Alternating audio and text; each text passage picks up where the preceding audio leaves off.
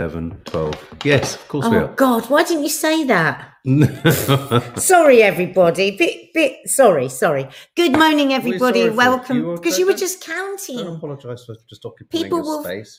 Oh God, don't. No, I mean, take your space. Take your space just and own take it. your space. Own it. Don't be ashamed. You know this take your space thing? Yeah. It's very American. We think of it as being very American. Yeah. Take your space, right? Yeah. And I think most of us cringe a bit at it, get right armpit, feel a bit uncomfortable. Hug the child within and all that. No, it's just to not be apologetic for yourself, to not apologise for yourself, which is, again, very British, isn't it? Well, I think the Brits divide into two. Those who apologise for themselves, doff their cap and are, thank you, Mum, and those who invade other countries and conquer the world. It's weird when you see your own, when you see, we've got daughters, and when you see them growing up and you see them doing that thing, and it makes me realise how I used to do it. I would apologise for the very thing of being there. Do you know what I mean? Well, this speaks to a little bit the story that we had on the side burner, Kate Winslet talking about fat shaming and how youngsters have more of an opportunity to kind of, or it feels like youngsters will draw the boundaries of what they'll accept and what they won't accept. Though, if that's true, why are mental health issues for youngsters higher than ever? Maybe it's because we've got more of the speak, but actually not the actual belief and the feeling. I'm beginning to worry that no story we ever read has any validity or any basis in anything consistent or scientific. It's always about a specimen of people, isn't it? I mean, everything is about a specimen of people. And does anyone ever feel that? Does anyone else feel a disconnect between the stories about life and what your life is? It's like Nicola, Randall, I need to get better at not apologising for absolutely nothing. It's so true. My therapist said to me, I need to stop saying sorry all the time. Yeah, I say it to you all the time as well. I don't know where it comes from. Maybe you had to say sorry a lot when you were a kid. My mum does it a lot because it's not, and I don't mean this in a kind of, because you haven't done anything that necessitates an apology. So you're not saying it for any other reason. It's like an OCD nervous tick. Yeah. Do you know what I mean? And though you don't mean it, it can be it's quite. Zoe's just said, oh my God, where is the ski lodge? You'll find out good on question. The vlog. Bloody good question. It's like it for the person that is all you're like. Okay, me and you. When you say it, I really, really don't like it. Do you want to punch me? No, but it just makes me sad, and it makes me feel like I've got to fix something that I didn't know was there. Do you know what I mean? Oh, sorry. And it's like, oh God, why did you say sorry? What you do? It sort of breaks up the flow of things. I think it can be used in an incredibly passive-aggressive fashion to make other people feel like they've done something wrong when they haven't. To reassure people, and to reassure, because they want reassurance all the time. Does anyone here feel like you can occupy your space? I mean, obviously we all occupy a space. Don't you find that weird when you think that you occupy a space, but when you die, that space is gone? No, because your energy is still there, isn't it? But what can't kill energy. But let's go to the bath analogy of displacement. So you put something large in a bath that's full to the top and it spills over the edge. Yeah. We're all in the world. And we're being squeezed into ever less space. So when we go, where do we go? I think we've gone a bit too random. Oh, God. If I'm honest. Yeah, no, you're right. Okay. So what we're going to be talking about today, we're going to be talking about some pretty heavy shit, actually. We're going to be talking about the tragic story of the US Airman who self-immolated. Is it self-immolation rather than immolation? This is Aaron Bushnell, who ignited himself outside the Israeli embassy in Washington in protest at Israel's war on Gaza, saying he didn't want to be part of a genocide. We're going to be talking about the challenges that presents to us. We're going to be talking briefly about Taylor Swift's dad getting involved in a punch-up, protecting his daughter. So have a think about things that your parents have done on your behalf that might be either a little bit embarrassing or thank God they did it. It was amazing. Yeah, it was amazing. And we're also going to touch upon a couple of stories around, obviously, Israel and Gaza. We're going to talk about Charlotte Church, who has had to deny being anti-Semitic after singing From the River to the Sea. So we can talk about that. And also the Prince of Wales, a story that's kind of running around this morning, that's sort of going up the news news flow is Prince William pulling out of a memorial service due to personal matters. Now, once again, no one who claims to know what this is about will necessarily know what it's about, but I guess someone does somewhere. When I first told you this, you thought it was the King, didn't you? Yeah, I thought it was the King. Yeah, but no. So Prince William has pulled out of a big memorial service for extended family members due to a personal matter. What do we think that could be? So where shall we start, Nads? Let's start with the news of this serving airman or marine? Airman. Yeah, I want to because we were away when this happened, and with our regulars here, we knew that this would absolutely be something that we would talk about. Has anyone seen it? Can you let us know if you've seen the footage? Yeah. What we are still so shocked about, but also trying to work out why, because it might be down to all sorts of rules and regulations, why it hasn't been covered in the mainstream media at all. Well, it has, but it just hasn't been given huge prominence. I mean, if you look around, every paper or online publication has covered it because I've seen them. No, but on the telly they haven't apparently. I think a part of that. Has anyone seen anything? So that other people have told. Well, Claire Smiley says she's not seen anything. I mean, I think my sense of it would be that it's an incredibly difficult thing to put on a television. I wonder if there's an Ofcom problem here in terms of putting it on. But because of the extremity of the footage, and it's not even. It's like you. No, but you don't have to put the footage. You can. We're not going to put the footage. No, but does it not speak to the same thing of I haven't seen one single news story about the scale of the atrocities against the Palestinians on the mainstream? I mean, I literally haven't, and that's not being kind of a bit awkward with the truth and a bit kind of self-serving. No, I mean, when you know what's actually happening out there, I haven't seen, and it's not even like we haven't seen it. We haven't heard them even refer to it whilst not showing it. I mean, Radio 4 do.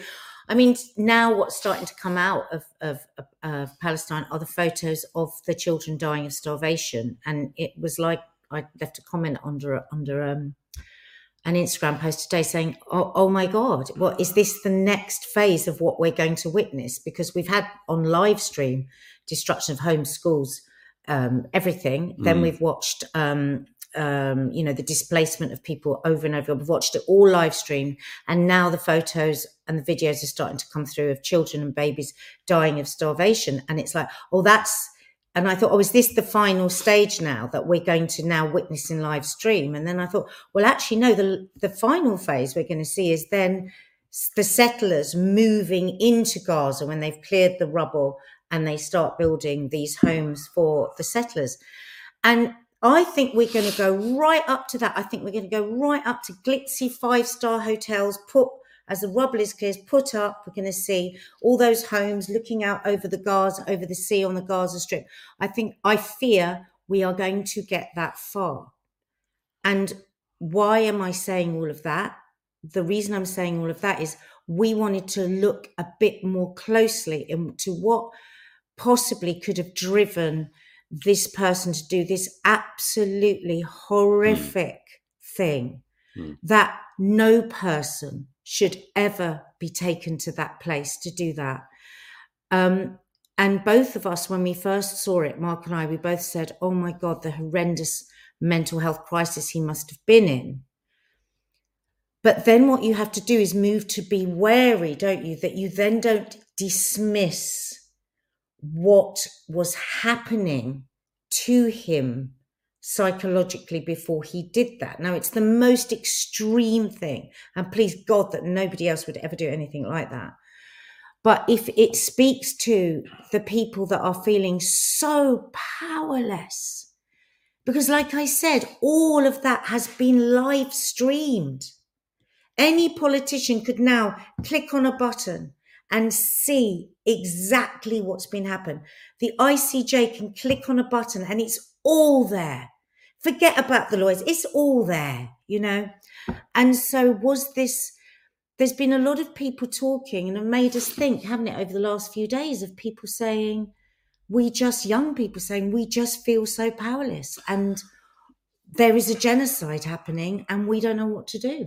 Well, I mean, it's interesting because when this story broke, and I'm really pleased, a couple of people, Faith, you say it was featured on Saturday. One of the stories I have seen about it, weirdly, it's a bit meta, is the fact that the story has been reported, but what hasn't been reported very much, if at all, is why or what he was saying, which speaks to something much more. Sorry, that's what I meant. Yeah, no, I think so. That's what I meant, yeah. And I think that in itself speaks to, again, so much of... Now, I put on the Instagram story I posted this morning, I kind of had one of those moments where obviously I've just had my coffee and so my thoughts connected. Can I just pause you? Is that one of the rules that maybe they can't say that because they don't want to incite anybody else to do a similar thing because of the reasons? I think there is I think there could be some... I mean, it would be great if some member of the much vaunted journalistic establishment could maybe say, do you know what, the reason this doesn't be covered is because of da-da-da-da-da. But no one seems to be interested in actually doing stories about the appalling state of journalism in this country. Because when I hear things I just want to say, what I asked on Instagram, which I would do here if we weren't on StreamYard, is he a martyr for the cause? Or is he an example of mental health issues attaching to a crisis? Or does it speak to a widespread desperation to be heard?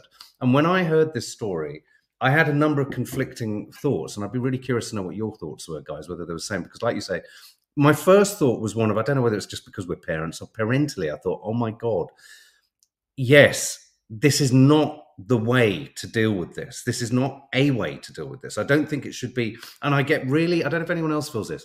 I feel strangely uncomfortable with the use of the word martyr because I think anyone else saying that could nudge anyone else with a similar kind of, I don't even want to call it mental health weakness, but obviously an emotional vulnerability. And I think emotional vulnerability is something not to be sniffed at or scoffed at or kind of marginalized. This guy clearly felt so profoundly troubled by this that he essentially took his own life. And we can think of many people, we've felt it ourselves at times, where nothing you can say, nothing you can do, and no element of our society allows for the articulation of what we're feeling or what's going on or a sense of the truth. And I think, there goes, who can say how far that goes for some people? And it's obviously gone to a place which was deeply distressing for this guy. I mean, this whole crisis has changed me. Fundamentally, it has changed who I am. And I've seen that in other members of my family. It has made me rethink my whole life. It's made me think in such a deep way about my father being an immigrant and coming here so many years ago, and lots of separate things that I can think about. I've heard my dad say, and my dad is always so polite and so humble with people. And so it's fundamentally changed me, and I will never get back. That's something that has been lost in me. And maybe this situation is with this poor man, was that just like 100-fold? He was still serving in the military. How able was he to talk about that? Because in a minute way, that's what I feel. Most of my friends I can't talk to about how I'm feeling about this. They don't know anything about it. They're not interested in it. After about a minute, a lot of people's eyes glaze over, you know what I mean? And so I think if you're not feeling heard by politicians, by friends, by your group, by your peers, and you are very vulnerable, but what's important is we just don't dismiss it totally as just, it's a mental health situation, And actually there was a video today on Instagram from another, I think it was an airwoman, wasn't it? The US airwoman. She said, I think there's going to be a lot more resistance within the military. Not of this sort. She wasn't saying that, but there's going to be a lot more. Well, I've got these. Do you want me to play the Instagram stringer? Yes. Pull together. This is just a brief sort of pull together reel or something of people's comments. News, I think. Comments and opinions on his death.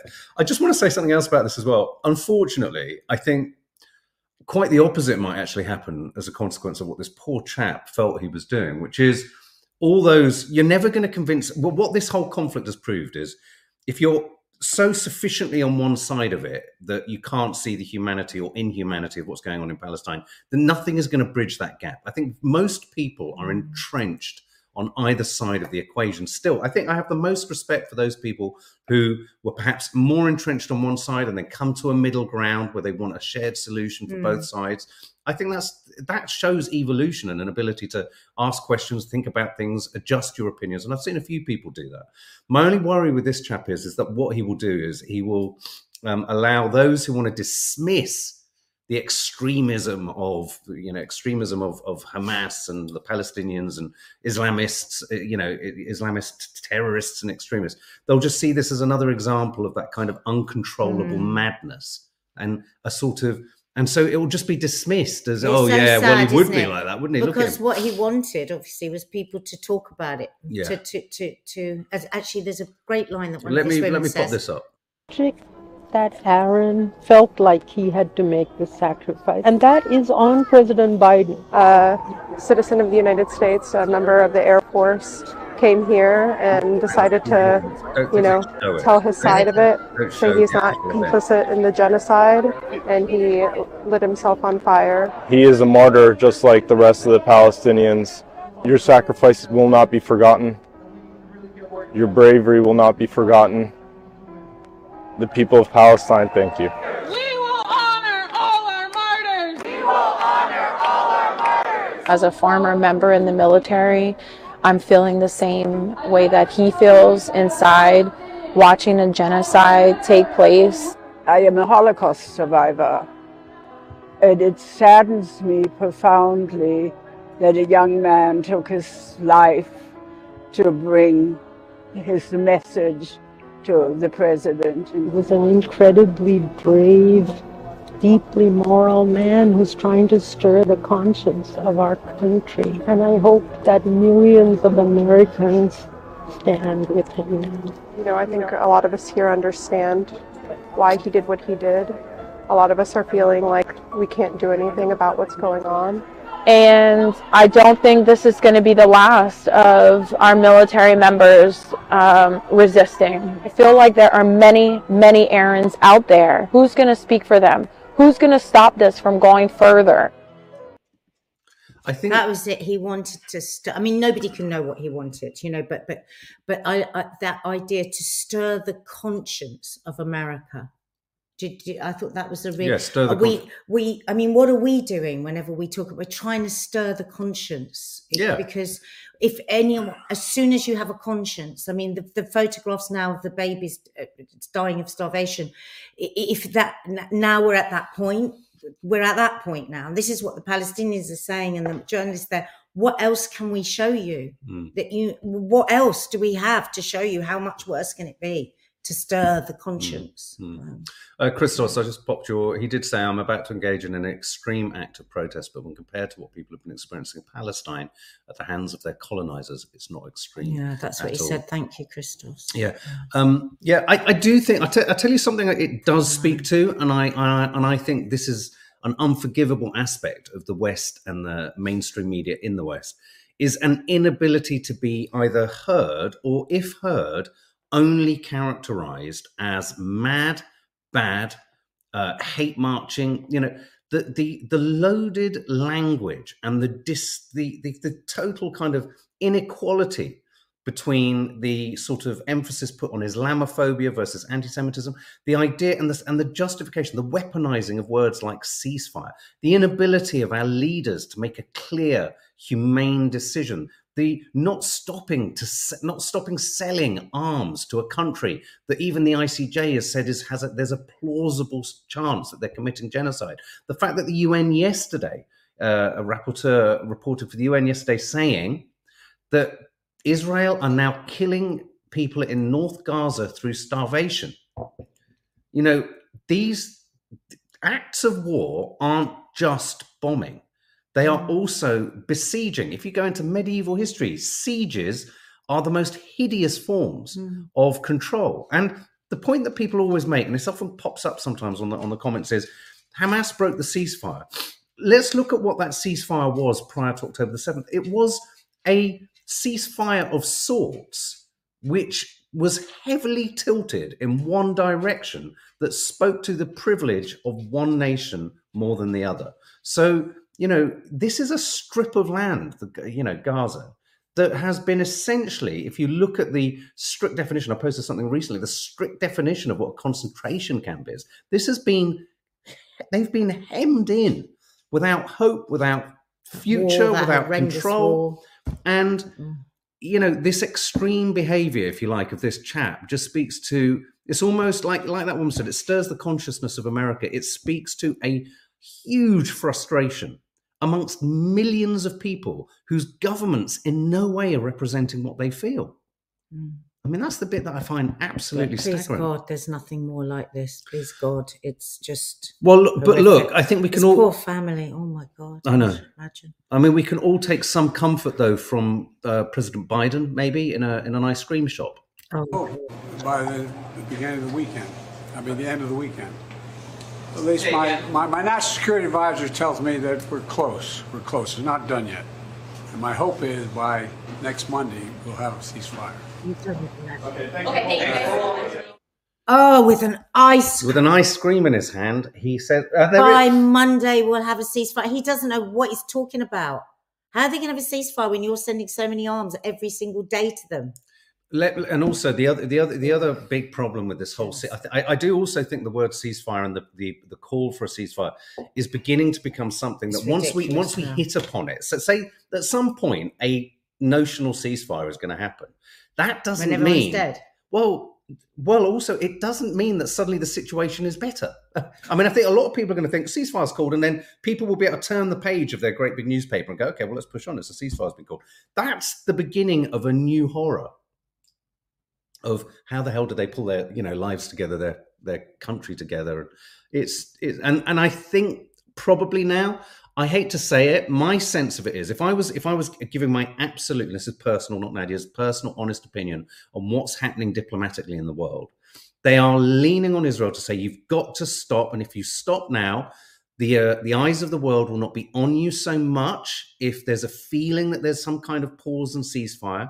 And as we're already seeing, Israel is already sanctioning the building of more and more illegal settlements in more and more parts of the West Bank, and they're even suggesting Gaza now. What will happen is, I think the West will even be saying to them, look, let's just pull you off the top of the news agenda for a considerable amount of time, because this is what's historically happened in the past. Then everyone loses interest, everyone loses impetus. And I have to say, and it's important to say it, the surrounding Arab nations have been horrendously complicit in doing virtually nothing for the Gazans. I mean, really, absolutely nothing. I've seen lots of videos with the Palestinian children screaming into the video. When will you help us, Arabs of the world? When will you help us? Where's the brotherhood, huh? Anyway, okay. So, enough. Yeah. Taylor Swift's dad has punched a paparazzi. It's terrible, isn't it? When you hear these stories, the word paparazzi is so sort of negative, isn't it? You sort of think, well, I'm sure he deserved it.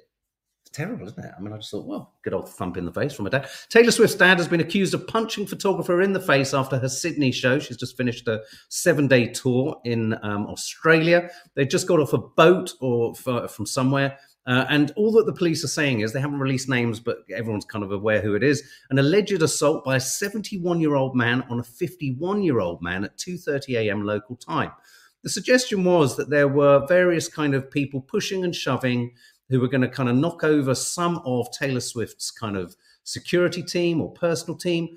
And her dad stepped in, and it looks like he walloped one of the photographers. Good move? The first thing I thought was 71. Because we don't know exactly what happened. He could have punched the wrong person. It could have been... there could be so many, and I'm sure I mean, is he taking him to court? But I mean, just speaking on a wider, in wider terms. First of all, do you remember last week when we were talking about this new craze of people photographing girls out on the street without them knowing, and then posting it? Hi, Mum. And hi, Di. And, over the years, we've had lots of people, haven't we? Princess Diana, celebrities saying, imagine how you would feel, if a pack of men were chasing you at night, coming into your personal space, maybe coming even into your garden, maybe even put cameras up. How would you feel? How terrifying do you think that is? I would always say, that sounds pretty bloody terrifying to me. And as I say, we've got no idea of the situation. Obviously, always, first of all, violence is never the right idea, because he will probably get Imagine that this paparazzi was completely in the wrong and was like, she was nervous, he was nervous, they'd had a whole day of it, he was pushed to the edge, her dad punched her. As human beings, one-to-one, we can all understand they can get pushed too much, and we're all madly protective of our own children. But unfortunately, if that's the case, he will be done. The dad will be done, won't he? Well, one thing that kind of struck me about this, let me just quote what the photographer says. In 23 years, I haven't been assaulted and punched in the chops. I haven't heard anyone use that phrase before, particularly by the talent's dad. We didn't go rushing down the jetty. We didn't go rushing to the back of the boat. We waited for her to come up, kept it very civil. I tell you what, if that turns out to be true, there's huge trouble there. Yeah. Because you can't just go up to somebody and punch them in the face. No, and I think punching in the face is one thing.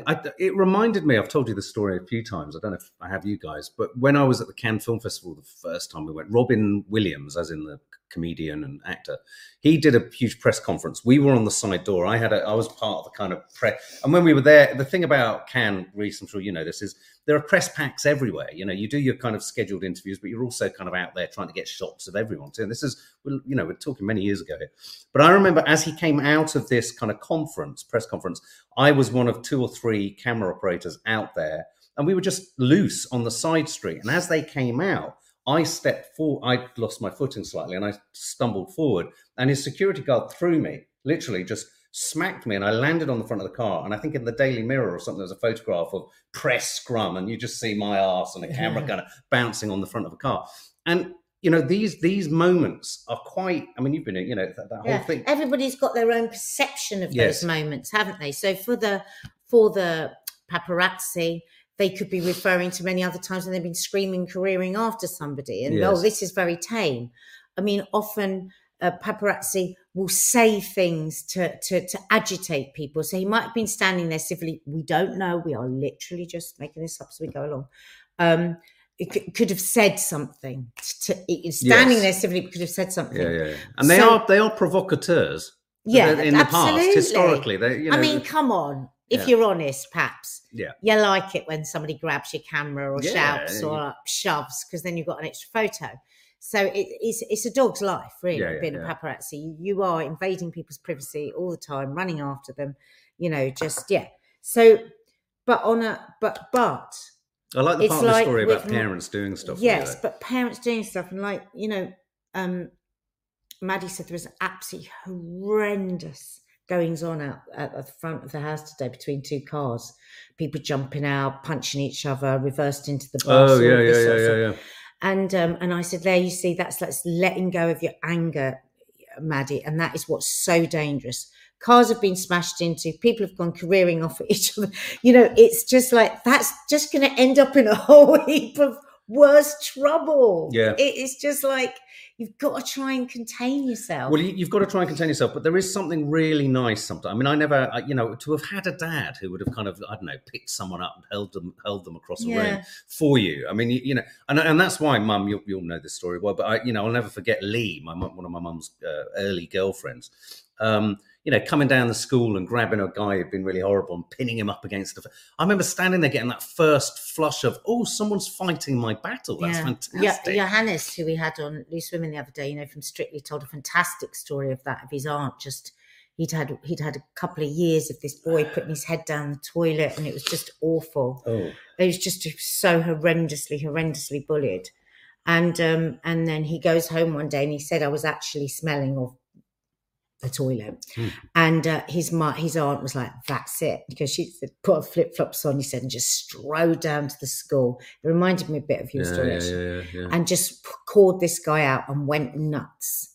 But no physical, you see. That's the thing. Once you go physical, you're in trouble, because you can be then done. So he said, you know, that was it. It was done.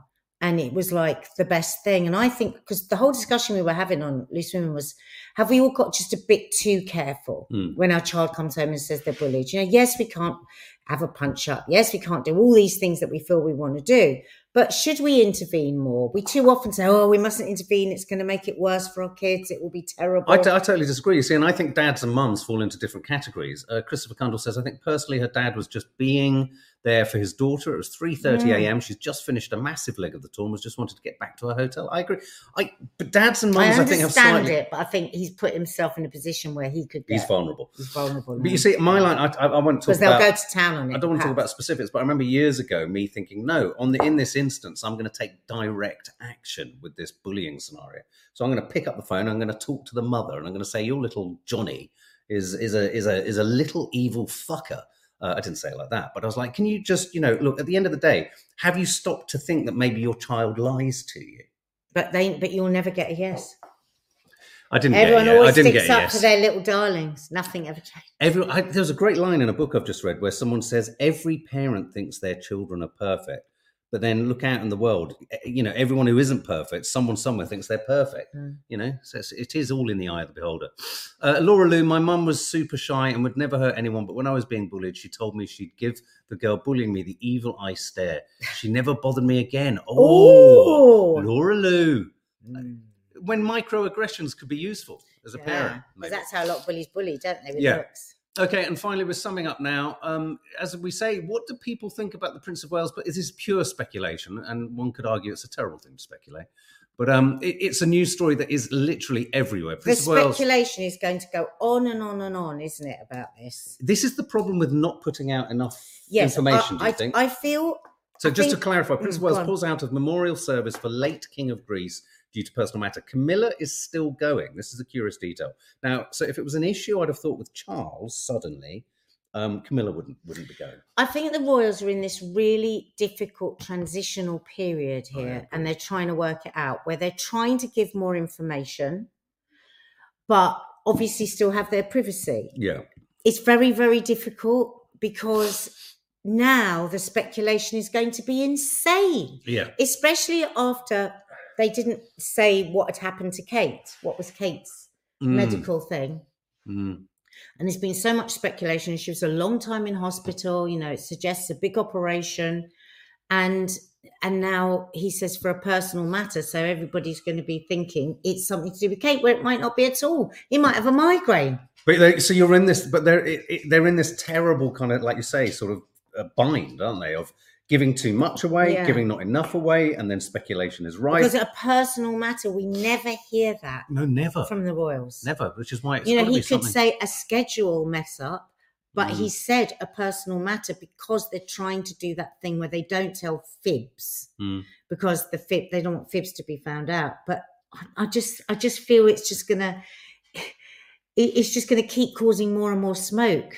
But Edward Beventon's saying, could it just be a migraine? Well, exactly. That's what I'm saying. It could be that. Or a dicky tummy, says Laura. It could be anything. It could be that his children have had a bad day and they're just... It could be anything, but the speculation will not stop now. But it's a big deal. It is I think it's his godfather. Is it his godfather, the king who died, or the prince that died? I'm pretty certain it was his godfather. He's pretty significant. So, yeah, of course, speculation will be rife. But what it will do, it will burn out. Yeah. The royal, they won't say anything more, or maybe they will. Because they're still trying to learn this new way of communicating, aren't they? And maybe they will, but I don't know. But I just hope they're all right. Charleville. I think they've had a pretty shit year. They have, haven't they? Okay, guys, well, it's nice to be back. It's lovely to see you. Sorry we're a bit sniffly. I'm certainly a bit sniffly. I feel ghastly. But look, we'll see you again tomorrow, and stuff will be starting to land on the channel. Lots and lots of it. So keep your eyes and ears peeled, and have a lovely day, guys. So nice to catch up with you all.